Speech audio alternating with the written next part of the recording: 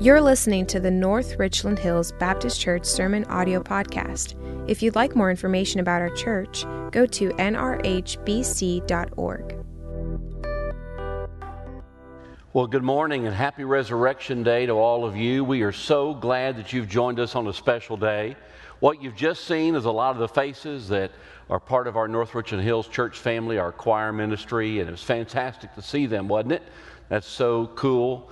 I'd been waiting all week for them to call me, and I guess they just lost my number. Now, most Sundays, I'm just in this coronavirus looking at a camera, but this Sunday's a little different. I got a surprise as I came in later this week because I got to see so many of the faces plastered across our pews here at the North Richland Hills campus. How exciting that is. What a welcome sight. We are grateful to have you joining with us as well. Now, many of you are new. You're new to our church. You're tuning into Cross Church in North Richland Hills Baptist. We're in the Mid-Cities, North Fort Worth area, and my name is Scott Mays, and I have the privilege of serving as pastor. At the end of today's message, we're going to give you an opportunity to respond to an invitation that God planned eons ago. And we invite you in a moment, you're going to be asked to type just one letter into that chat, whether it's on Facebook Live or live stream. And again, we're glad to have you joining with us. Perhaps some of you are on a Facebook watch party. Welcome, welcome, welcome. So many of us need hope right now. Isn't that the truth? Many of us have been furloughed. Many of you have struggled economically. You've either been laid off or you've lost jobs. Some within our midst are struggling for the literal very next breath to breathe. And so we need God's help, and we need hope. And the message of Easter comes at a perfect time. It's as if somebody planned this, because the message of Easter is this: Jesus Christ rose from the dead, and if you follow Jesus Christ, you too will rise from the dead one day. This is our bedrock, eternal hope. And so today we invite you to join in that and to feel the hope, the celebration, the collective hope around the resurrection of Jesus Christ. If you've got a Bible, allow me to invite you to turn to Luke chapter 23, the third gospel inside the New Testament, and perhaps you have the Bible app on your phone or device. I invite you to tune in there. In fact, you can find notes for today's message and our service by looking up our church name or zip code. We invite you to go there. Again, we're so glad to have you joining with us today. Let me set the scene for what we're about to read. Had you entered into the ancient city of Jerusalem nearly 2,000 years ago, on the north end of town, you would have seen a rocky outcropping. And there, on that rocky outcropping, you would have seen three men nailed to three different crosses, as if scarecrows dotted against the daytime sky. And upon the cross to your left, when you looked with closer examination, you would see what is a thief. If you looked closer at the cross on the far right, you'd have seen another thief. But had you taken time to look at the cross in the middle, there you had seen the eternal Son of God. And there, my friend, is the epicenter of hope. All our hope is found in the death, the burial, and the resurrection of Jesus. Here is where we find the last of Jesus' amen statements. Only this time, the amen came from his last breaths to another man who was dying. In Luke chapter 23, begin reading with me in verse 32, where the Bible says, two others who were criminals were led away to be put to death with him. The him is Jesus. And when they came to the place that is called the Skull, there they crucified him, and the criminals, one on his right and one on his left. Jesus said, Father, forgive them, for they know not what they do. And they cast lots, the Roman soldiers that is, cast lots to divide his garments. And the people stood by watching. But the ruler scoffed at him, saying, he saved others. Let him save himself, if he is the Christ of God, his chosen one. The soldiers also mocked him, coming up and offering him sour wine and saying, if you are the King of the Jews, save yourself. There was also an inscription over him, this is the King of the Jews. Verse 39, one of the criminals who were hanged railed at him, saying, "Are you not the Christ? Save yourself and us." But the other rebuked him, saying, "Do you not fear God, since you're under the same sentence of condemnation? And we indeed justly, for we are receiving the due rewards of our deeds. But this man has done nothing wrong." And he said, "Jesus, remember me when you come into your kingdom." And he said to him, Jesus did, "Truly I say to you," there's our amen statement, "Amen, I say to you, today you will be with me in paradise." It was now about the 6th hour, or our noon, and there was a darkness over the whole land until the 9th hour, 3 p.m., while the sun's light failed, and the curtain of the temple was torn in two. Then Jesus called out with a loud voice, saying, "Father, into your hands I commit my spirit." And having said this, he breathed his last. Now when the centurion saw that what had taken place, he praised God, saying, "Certainly this man was innocent." And all the crowds had assembled for this spectacle, when they saw what had taken place, returned home beating their breast, and all his acquaintances and the women who followed him from Galilee stood at a distance watching these things. May God bless the reading of his word. Tucked away in the middle of the narrative, as if the camera's gaze focuses on those who react to the crucifixion of Jesus, Luke calls it a spectacle. For the next few moments, I want to focus each in turn on each of the three men, beginning with the thief that we call the impenitent thief. Look with me at what is the cold-hearted, callous, a man who is cold. In fact, the impenitent thief, you could call him the cold-hearted thief if you'd like.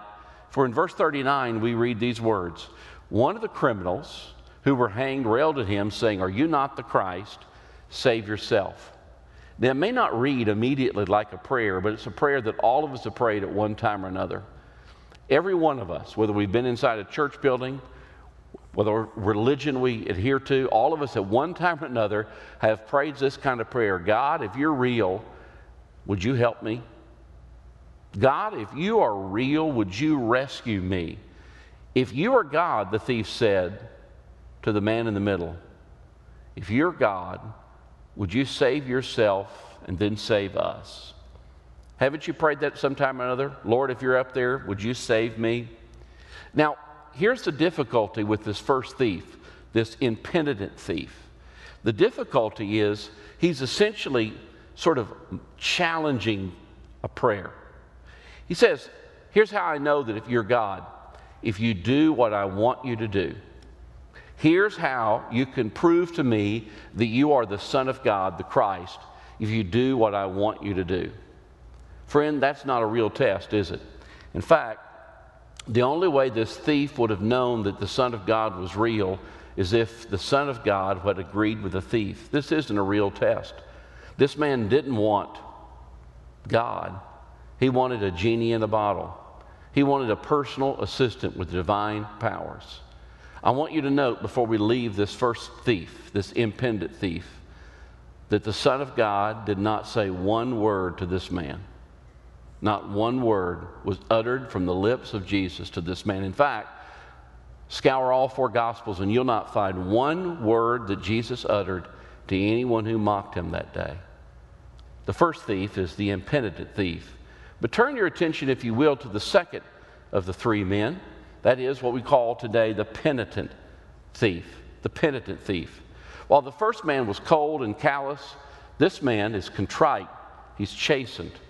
But I want you to be aware that he is not so sympathetic to Jesus at the beginning. In fact, the Bible tells us that he changed his opinion concerning Jesus over the 6 hours the two men were on their respective crosses. In fact, you'll find it recorded in Matthew's Gospel, chapter 27. And the robbers who were crucified with him also reviled Jesus the same way. So at the beginning, both thieves, Jesus got a stereo criticism from both left and right. Both dying thieves, while suffocating, that's the medical explanation of crucifixion, both dying thieves, while suffocating, found the air necessary to criticize the Son of God. But somewhere in the midst of all his pain and agony, the penitent thief changed his opinion about Jesus. Now, we're not told why. We're not given the exact evidence. I think perhaps, if I were to speculate, it could be at the location where Jesus said, "Father, forgive them, for they know not what they do." I had a feeling at that moment that this dying thief had a second evaluation concerning Jesus. In fact, look what he says to the other thief in verse 41 of Luke 23. He said, "We are suffering justly. We are receiving the due rewards of our deeds." But look what he says of Jesus. "But this man has done nothing wrong." Now, the Bible doesn't tell us how he came to that conclusion. Did he have a conversation with Jesus a year before? Did the two men interact on their way to Calvary? We're not told. But somehow, some way, this penitent thief came to the conclusion that Jesus was sinless. Friend, that's a conclusion you need to come to as well. I want you to note something else about this dying thief. He believed in Jesus despite the mob. Now, find this. Even a dead fish can go with the flow, right? I mean, you can wear parachute pants in the 80s and wear bell-bottoms in the 70s, but very few of us do it in another decade other than those. What's my point? My point is, this man's faith in Jesus was so remarkable, he went against the scorn and the ridicule of everyone else there. May I say to you and suggest to you that this is maybe the only man on the face of the earth who was willing to crown Jesus king at this moment. He was the only one willing to put the crown on Jesus' head at that moment. He believed despite the widespread criticism of everyone around him. Now note this about this dying thief. He was punished for his sins. Had I had the privilege of having this man stand next to me or sit next to me on this Easter Sunday morning, if I could give him a microphone to have him speak to you in your homes, he would probably say something to this effect. He would say, "I'm a man who disappointed my mother. I've disappointed my father. My siblings don't speak to me. I'm a miserable wretch of a thief of a person." And all this is true about this man. Here's something fundamental that this dying thief has, and it's an advantage over a lot of us who are tuning in today. He knew that his personal sin brought him punishment. Again, he says, "We are receiving the due rewards of our deeds." Verse 41. Many of you today, you go to God saying, "God, you owe me this," when you and I should be saying, "God, I owe you everything." Mark this about our friend the dying thief. Here is a man who knew what he got was coming to him. Now, we're going to see a statement from Jesus is really remarkable. This man's going to be helped. That's what we need today. We need help and we need hope. And this man's going to be helped. I want you to notice something. This man, he was saved, but he didn't have the opportunity to give anything. He didn't have the opportunity to take the Lord's Supper, to be baptized, to attend church. He didn't get to walk the aisle. He didn't get to listen to a sermon, teach a Bible study, take care of anyone in need. None of those actions were done by our friend, not one of them. In fact, all he did was pray a feeble prayer recorded in verse 42 at the end of it. "Jesus, remember me when you come into your kingdom." That's all that he prayed. He had such confidence. At the beginning, maybe 9 o'clock, 10 o'clock, he was joining in with the ridicule, but somewhere over the hours, his confidence in the Son of God grew that he trusted all of his afterlife, his second life, to the mere memory of Jesus Christ.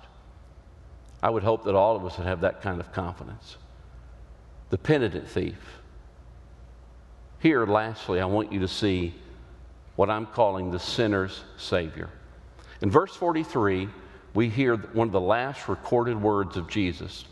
Over the past several weeks, we've been looking at the amen statements. And here is the last of the amens.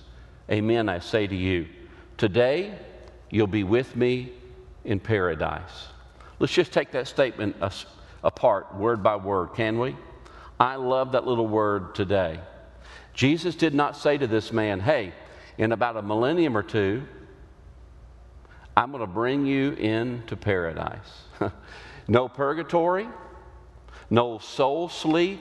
simply as later a man named the Apostle Paul would write it this way, absent from the body, present with Jesus, meaning at the moment this man would breathe his last, he was uttered into the foyer of heaven. You who are truly Jesus Christ today, here is your bedrock eternal hope. When Jesus Christ rises from the grave, he will bring up with him every one of his followers. That is the power of God. On that day, Jesus says, my voice will rise and raise everyone who believes. There's no soul sleep for generations to come. There's no purgatory. Jesus said to this dying thief, amen, count on it today. I love those words. Notice the second little phrase he uses right there at the end of verse 43. He says, with me. With me. Jesus, wherever he is heaven. Earlier he would record these words, I am the door, the true door. He didn't say I am a door, I am the door. Those little words right there in the middle of verse 43, with me, there's no other need to add another word, is there? For wherever the presence of Jesus is, that's where heaven is. Jesus' home is heaven. Here's the next word I want you to just focus in on this amen statement in verse 43. And that's that word at the beginning. Your translation may say amen, or truly, or verily. But it's the word where Jesus would say amen, and when he says it, everything should come to a stop. All of life can be hung on the weight of his words. He is giving us his solemn promise. God is so great, he doesn't need to put his hand on the Bible and say, I testify to these words that they're true, nothing but the truth, so help me myself. Instead, he says amen. And that word amen is an assurance to you and me. The FDIC could not add anything else. He doesn't need a bailout. He doesn't need the CARES Act. All he needs is himself. Amen. I'm telling you the truth. I say to you, today you'll be with me in paradise. I will make this happen. Now think about this here at the conclusion of this message. The first person that walked through heaven's doors after the death of Jesus and his resurrection wasn't an apostle, wasn't a patriarch, wasn't some aged great soul from the pages of the Old Testament perhaps, or even a martyr.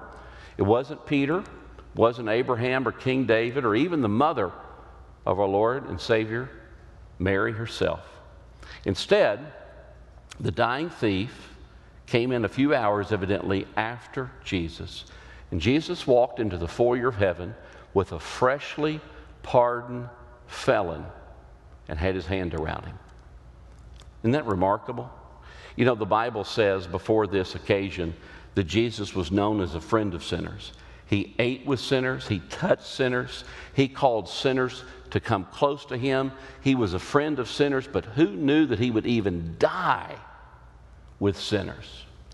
I wonder if everyone assembled in the grand staircase of heaven, I wonder if all the angels and all those who were gathered there welcomed Jesus whenever he walked in. I couldn't tell you what all happened between Friday and Sunday, but I do know that he entered into heaven's gates, Jesus did, and alongside him came a common criminal, a felon, a man that had not made his mother or father or anyone else proud in this earth. And Jesus brought him in as a sample.